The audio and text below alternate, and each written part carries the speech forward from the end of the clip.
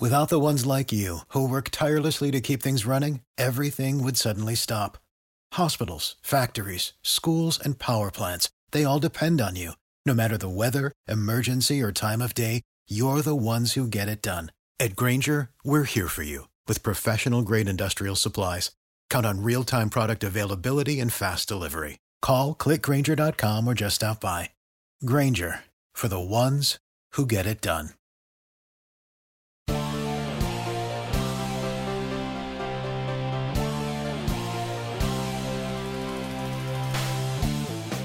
Hello and welcome to this episode of the Eye on the Tigers podcast.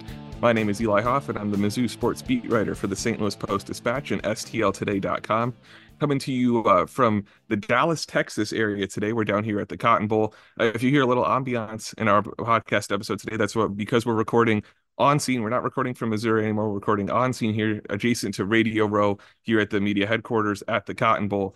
It's a pleasure to have all of you listening and joining in today. And it's also a pleasure to be joined by my fantastic colleague, another of our columnists at the St. Louis Post-Dispatch, Benjamin Hochman.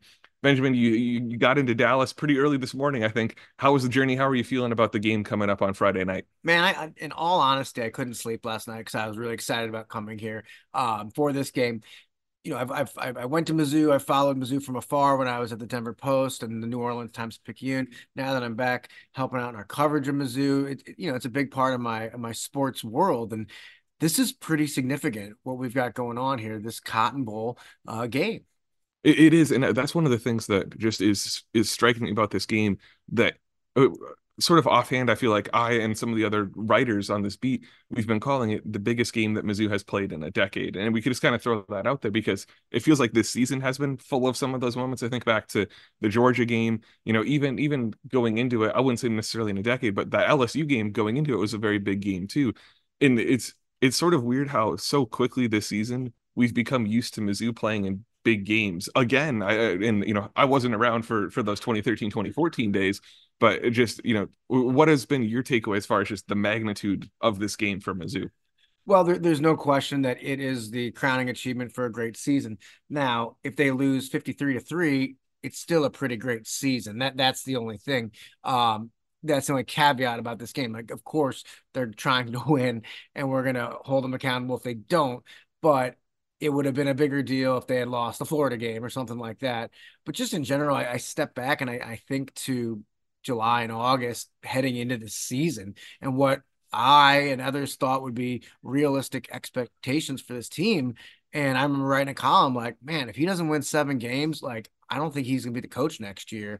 And he clearly exceeded that to his credit. And oh, by the way, pulled together a top 25 recruiting class. It's remarkable that I was pulling some information for a story later this week. Going into this year, Eli Drinkwitz had a losing record at Mizzou. He was 17-19 as a coach going into this year. And you're right that it felt from outside the program like, yeah, if something didn't happen this year, he was on the hot seat. No, I don't think this is what needed to happen. I think 8 wins would have kept him around and he would have been fine. He just, went for the extra credit and the bonus points. But this season, this game feels like the sort of spotlight that can alter the course of a program, right? No. Will it change it for 20 years? No. Does it turn Mizzou into an Ohio State? No. But it means something in that context. And that's where I come back to Mizzou being lucky is a strange word to use here, but being fortunate to be playing Ohio State, that they get to go up against a powerhouse program, because I don't think going into this game, Mizzou could lose on the field, but I don't see a way that Mizzou comes away from this week as a losing program by any means. They only stand to gain from this game. If you go and you lose to Ohio State, there's not a whole lot of shame in that. Mizzou very much has a chance in this game. And so if they lose, fans feeling disappointment, I think is totally valid. It's this Tigers team has been strong enough that your expectation that they produce a good result is justified. Yeah. But there's momentum. There's a legacy for some of these guys who this will be their last game. All of that means something. And no matter if Mizzou's playing around this time again next year, okay, cool. It means something. But even if they're not, this is going to be a game that people will talk about for years to come. Yeah, exactly. I think that's the thing. If they had gotten a word gotten they had received a bid to play against Liberty, it would have been very deflating. Yeah, it still would have been a pretty big bowl game, and there'd be a payout and national TV and the whole thing. But there's just something about Ohio State and that Scarlet, and knowing that Woody Hayes once roamed those sidelines, the whole thing, that kind of just gives this thing even more credence, and that's what's exciting. And you mentioned the momentum. I mean, the schedule's out for next year. I mean, there's a lot of W's on there, the optimist would say. So you talk about stepping stone. If they win this game and they head in, even if they lose the game, it's still, we played against Ohio State in a bowl game. If they win this game, we beat Ohio State in a bowl game heading into next year. And but of course, what this game truly is a showcase for kind of like the last hurrah of some of these great Mizzou players, notably Cody Schrader, who finished 8th in the Heisman voting. It is, and it's this is a story that might be up by the time a lot of y'all are listening to this podcast. But I'm writing about some of the players who've made decisions to stick with this program through those 6 and 7 years, and are receiving this as their reward as they close out their careers. And that's what's remarkable to me about this team, because there are hotshot teams that you see in college football that just happened to, they had one good recruiting class that sort of carries them. They had a couple of transfers who hit. I even think I don't want to. It's a cross sport analogy, and I don't want to knock what Dennis Gates did with Mizzou basketball. You look at what Mizzou basketball was last year. That was a program that was, benefited from some transfers coming in and having an immediate impact. The right transfers. The right transfers, yes. The right position at the right time. Yeah, it's a very modern college sports team, and that's credit to Dennis Gates for that. This Mizzou football team is a very old school roster build of, you've got guys who, Chad Bailey's he's not playing, but his first year at Mizzou was 2018. You've got guys from the 19 class, you've got guys from the 20 class, you've got Luther Burden from the 21 class, you've got some transfers, but it's a very old school class. And that's not to say that Eli Drinkwitz isn't even an old school coach. He embraces the transfer portal. At his press conference today, he was embracing NIL and talking about some of the changes he wants to see with college sports. But it's just remarkable to see this all pay off for Mizzou in this way. Yeah, and we all know the Cody Schrader story, but and we all know the Brady Cook story too. But I was going to point out this Brady Cook trajectory and his play a few years ago in the bowl game, if I'm recalling that correctly, is kind of like a kickoff to his career, and now here we are with him being a kind of player that no matter what happens in the game, I think in the preseason, he's going to be a Heisman candidate next year. And that, again, is an extraordinary turn of events for a Mizzou team that needed 7 wins just to keep the coach's job, 5 months ago. It is, when it's a fun full circle sort of moment for Brady, because that bowl game start you're referring to was the Armed Forces Bowl, which wasn't played too far from here in the Dallas area. So that's fun for him. And I was saying to someone else earlier today of I don't try to get into the NFL draft stuff too much. There are people who that's their specialty, and that's awesome. Credit to them. But it feels to me that Brady Cook, with a good season next year, could be playing himself into the NFL, because you look at next year, I think he's going to be in that top tier of SEC QBs who you expect coming back. And if you're a top 2, top 3, maybe even top 4 SEC quarterback, you're going to get an NFL look, right? Not saying he's going to be going in and starting for somebody and going to be going in your fantasy leagues, but he's someone who certainly should have a role in that situation. And that's just remarkable when you look at, I know the kind of, he was getting booed during the starting lineup, like that storyline is sort of tried at this point, but that's where this all was a few months ago. Well, I mean, I was at that game, Ben Fred, who's been on your podcast, he and I, as Colin was kind of switch off who goes to what game. I was at the game before the Kansas State game where they barely won. And it was one of those performances where it's like, it counts as a win in the win column, but gosh, there were more negatives than positives, and Brady Cook was a negative in that game. That Middle Tennessee game was a mess. That was one where he had the safety he was trying to throw away and it rolled up. Yeah, that felt like almost it could have been a game that just was a microcosm of a season that fell apart, and it wasn't. That was, in all honesty, I think that was an even lower point than either the LSU or the Georgia loss. Yeah, it was strangely one of the wins when you look back on it. Yeah, and there was booing, and the reality was that. Yeah, that was the game where you look at how did they respond to adversity, how did they bounce back? But yeah, I mean this sport is crazy, right? We talk about momentum, we talk about coaching, we talk about all these things, but like if they lose that game and Mevis misses the 83-yard field goal, where are we right now? And then last year, if was it Nate Pete doesn't fumble the ball on the goal line at Auburn and they make one or two stops against Georgia. We're talking about last season being so. I guess I'm not trying to poo-poo on anything from this year, but I'm just pointing out that this is a very, very thin line sport where trajectories can change very quickly. In one of the other, just sort of, again, I keep the word lucky, I'm going to say it too many times today, but again, just, fortunate, beneficial, under the radar positives has been that Mizzou's offensive line stayed healthy this entire season. That there was a little bit of Marcellus Johnson getting action there, but that was more voluntary of them trying some six lineman looks. EJ and Doma Ogar came in during that Arkansas game when Armand Membu got ejected. Otherwise, this offensive line has been the same, and that doesn't happen in football at any level. I think even down to high school games, Sure. things happen to offensive linemen. Unfortunately, they're credit to them for playing in the trenches and doing what they do. Well, let's also talk about the storyline with that offensive line, how they looked pretty bad early on, and there was talk about how they would be the weakest link on offense, and we're going to keep Mizzou from succeeding offensively. Now they're up for that national award, or we're up for the national award, and we're talking about Javon Foster kind of as a Missouri football legend, in modern times, with all the games he's played and all the blocks he's made. And you're looking at a lot of young guys on there. Armand Membu and Connor Tollison, who have both been fantastic blockers. This was their second years of college football. They still got more to go. The foundation's there for this offensive line. But Benjamin, I want to switch into the game itself here, talking about the Cotton Bowl. You've had the disservice of only getting here today, whereas I've had a couple of days of prep and talking to folks here. But what's your sense of just Ohio State's in a weird spot where they lose one game to Michigan and suddenly the season kind of goes off the rails by Ohio State standards, whereas this is a ceiling type game for Mizzou as a program.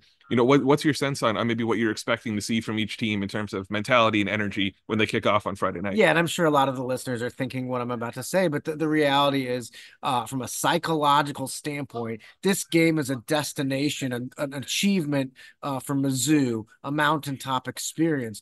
For Ohio State, it's a consolation prize, and we're seeing it in everything from how many Ohio State players aren't playing in the game to how many tickets Ohio State did not sell for its fan sections, whereas Mizzou sold out, if you will, in a matter of minutes or whatever the time duration was. So yeah, I mean, all right. So what does that mean? It's 3rd and 11. Mizzou's got the ball, and Luther just wants it more than the cornerback. I mean, I don't know, because I don't know if it comes down to like something like that, but heading into the game, of course, this is a storyline that must be pointed out. Well, it is, and I think you're right to point out that it's something that I don't think will show up in every second of the game on every play.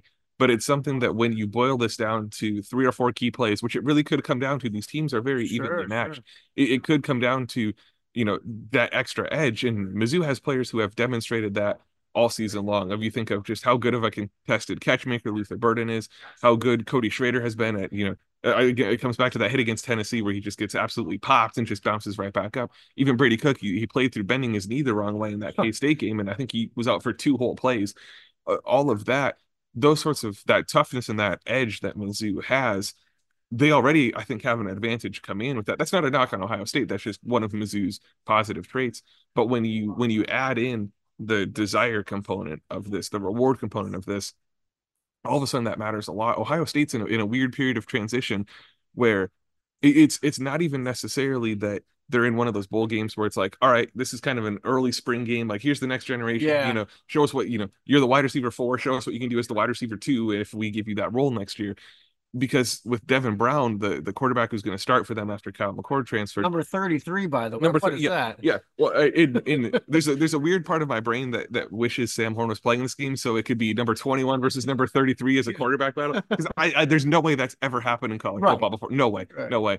But it will not. It will be 12 versus 33, conventional versus a running back number. But I interrupted you though. No. That's fine. That's fine. It's an interesting storyline, and Devin Brown was asked about it yesterday. It's been interesting watching Ohio State media. He got just absolutely grilled for about 45 minutes straight yesterday. I felt bad for the kid, but he's in a weird spot where he lost a quarterback competition coming into the season. He's a second-year guy, but stuck around.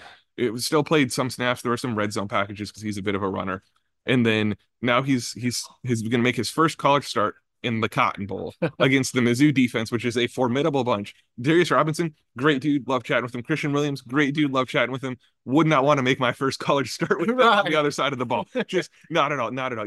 Would not want to get hit by any of Mizzou's linebackers, even with Hopper and Bailey out. Just wouldn't want to deal with that. But he's going to do it, and credit to him for that. But he's not, it's not even that he's the heir apparent to this because of the transfer portal. He's going to have to go in and compete again for his job in spring camp. He's going to have to do it again in fall camp. And he's obviously got a chance to maybe secure pole position in that competition for next year. But so it's weird in that he's having to demonstrate that with some of their personnel. They've got Marvin Harrison Jr., who, best wide receiver in college football, you can now say with some of the awards he's got and being a Heisman finalist.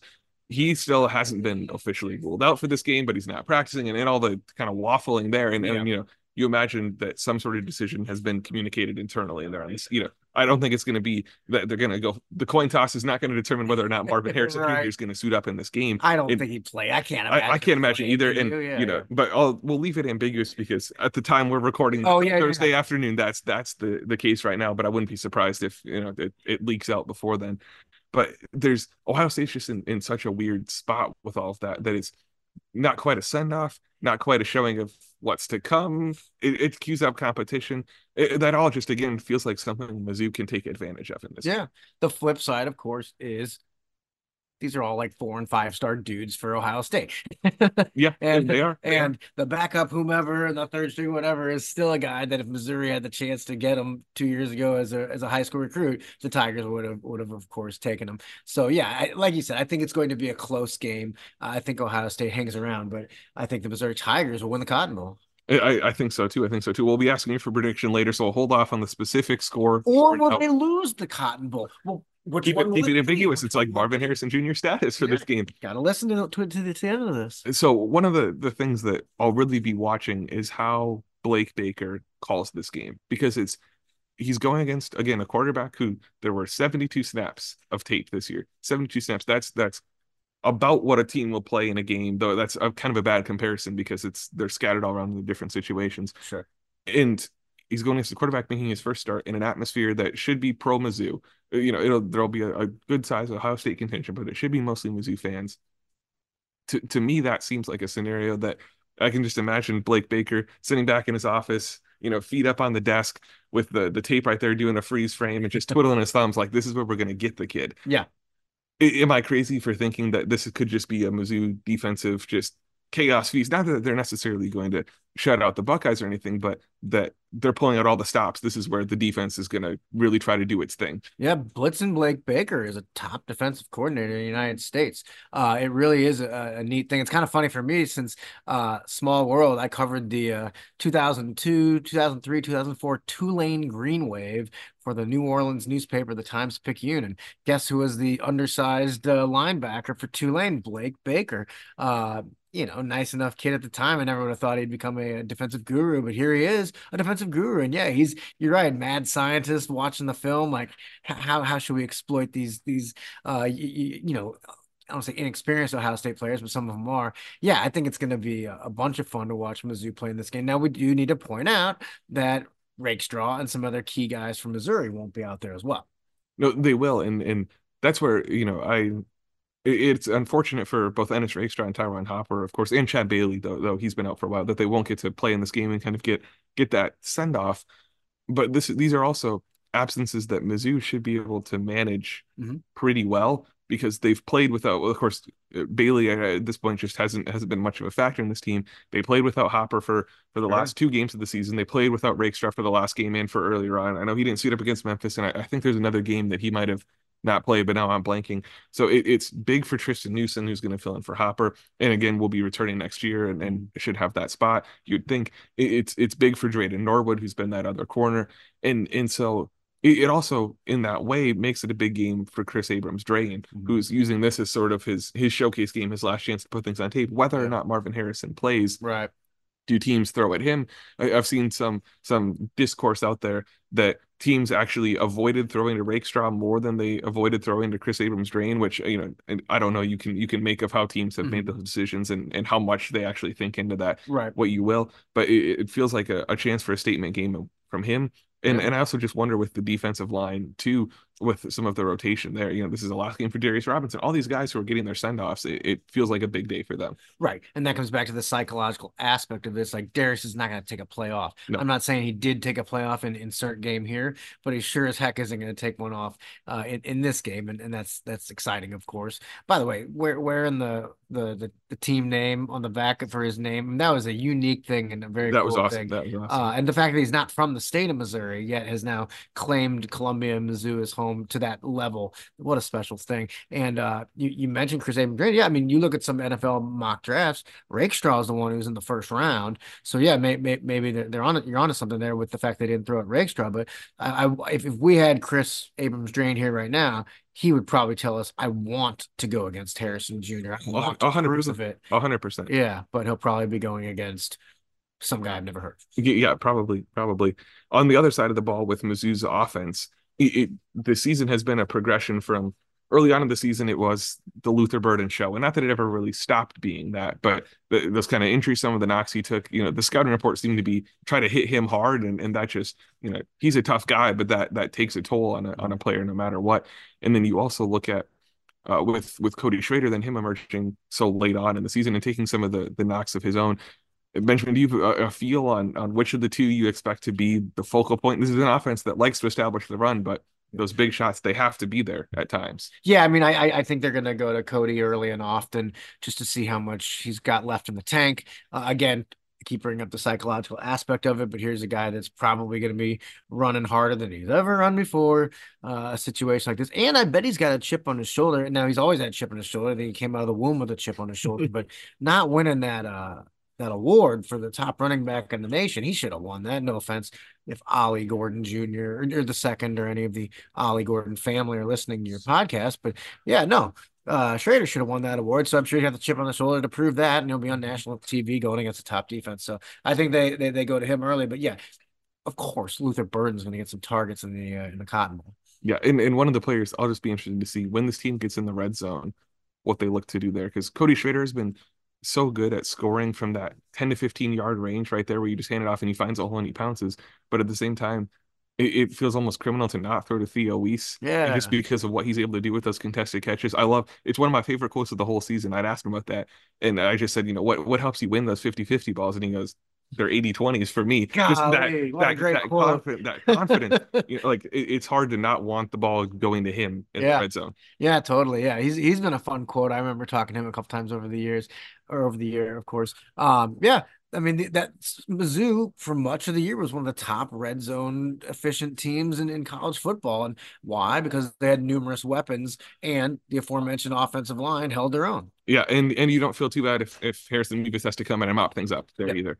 Though field goals won't beat Ohio State, I feel pretty safe saying that. Now, incidentally, a quick caveat I saw on Twitter today, we were in different places working. You went to the football field and you stood 50 yards from the goalpost, kind of getting in that vantage point. What was that like? Did you feel like Mevis at that moment? Yeah, well, I felt a lot less confident than I'm sure Mevis did standing there. But it's when we've gotten to go inside AT&T Stadium a few times here as media and watch Mizzou practice. And today we got there a little before these big press conferences and just sort of wandered out on the field, seeing if we'd be told get off my lawn, and we weren't. Jerry Jones did not tell us to get off his lawn. So there we stood on his lawn, and I went and stood on the 40-yard line and looked, and I took a picture and posted it to Twitter, just because it's weird every time you step into a football field, it feels small. Okay. Because that's when you start to realize that 1 yard is only 36 inches, right? Where you look and you're like, well, yeah, no wonder the tush push works. All I got to do is fall forward right to here, right? But it gives you that much more of appreciation of the physicality. It's different when you're kicking, though, because the field goal posts look narrow. Yeah, they look so narrow. So I was standing there, and I'm thinking just very naively, like, oh yeah, like I could see how you could kick it this far, right? But kicking it with any sort of accuracy, kicking in a straight line, kicking it through there. And then I was also just noticing with AT&T Stadium in particular, and this is something that I hope we actually get to talk to Harrison about, because I want to ask him now. You've got so many different things you could aim for, kind of reference points behind the end zone. You've got the All-State Hands logo in the net there, which seems like a logical one. But behind that, you have sponsorship signs. I think it says AT&T Stadium behind one of them. So it's like, okay, you could aim for the A in stadium and get a little more height on it. And then there's going to be fans there doing all sorts of things. There's a Jumbotron and Jumbotron screens there. You've got AT&T Stadium has these really nice windows that'll be letting, I guess it probably won't be much natural light in with a 7 p.m. kickoff, but I'm going to be curious what some of the kind of visual stimuli are for a kicker there. But the kick didn't look particularly easy when I was standing there. I was glad that there were no footballs around, so that I was even tempted to try it. I think it's for the best if I just take my picture and move on. Yes. And of course, the crazy thing too is that 50 is not that far from Harrison Mevis. Right. I couldn't even easily spot where to stand for 61 because it's the middle of the logo. It's just it's crazy what he's been able to do. But yeah. All right. Well, Benjamin, we're getting close to wrapping up here, so we have to hit our quick three segment. It's late in the game. We need a quick three. You've heard about the segment. It's time to put you through the paces here. About it all around St. Louis. I'll stop in a coffee shop. They're like, you know Eli, right? I'm like, yeah. He's like, the guy with the quick three. Yeah, this is the quick three, the world famous quick three. All right, so we're going to start off. We're going to keep it focused to the game here. The first part of the quick three. Who is your Mizzou offensive X factor for the Cotton Bowl? It's gonna be Luther Burden. I love the idea of this guy in a big moment, spotlight shine. I've been working on a story about him, and everybody I talk to said he loves these big moments. He rises to the moment. So yeah, throw him the ball. When he came into his media availability with the flashy sunglasses, he's ready for this sort of thing. This is the Luther Burden environment. This is what he craves. Totally. All right. Then on the other side of the ball, your second part of the quick three, Mizzou's defensive X factor. That's a great question. There could be a lot of them, but I mentioned him earlier. Darius Robinson. I mean, the reality is like he is a beast. He is playing football at a high level, and this is his last hurrah from Mizzou. I'm looking forward to watching him pummel somebody very hard. And then to close this out, you tipped your hand a little bit on this one, but your game result and score prediction for the Cotton Bowl. Yeah, I just think Mizzou's going to win this game, and I think it's going to be close. I'm not discrediting Ohio State, but I think it's going to come back to just the want-to aspect of it, and that goes into practices, that goes into preparation, the whole thing. And I think Mizzou wins the game. I'm going to go with, I'm just coming off the top of my head, maybe like a 31-27. All right, that'd be an entertaining game to watch. That high scoring, I could see it happening. All right, folks. Well, thanks for taking the time to listen. We hope you enjoy watching the Cotton Bowl, whether you're watching it here in the Dallas area, watching it at home in St. Louis, Kansas City, Columbia, wherever you're tuning in from. Thanks for taking the time to listen to the podcast. We always appreciate it when you rate, review, like, subscribe, do all of the little buttons that are on your phone. We always appreciate when you take care of those for us. We will be off next week. I'm taking some time off after the Cotton Bowl. I'm looking forward to it. This season has been a grind. Sure. So we'll be back in early January to talk a little bit of Mizzou men's basketball SEC play, get back with all of the Mizzou storylines back then. Thanks for listening, y'all. Enjoy the rest of your day.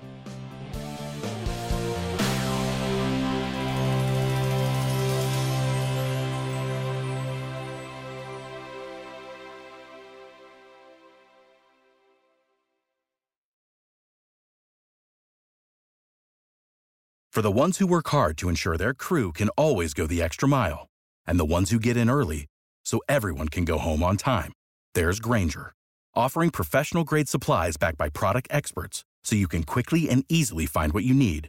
Plus, you can count on access to a committed team ready to go the extra mile for you. Call, click Grainger.com, or just stop by. Grainger, for the ones who get it done.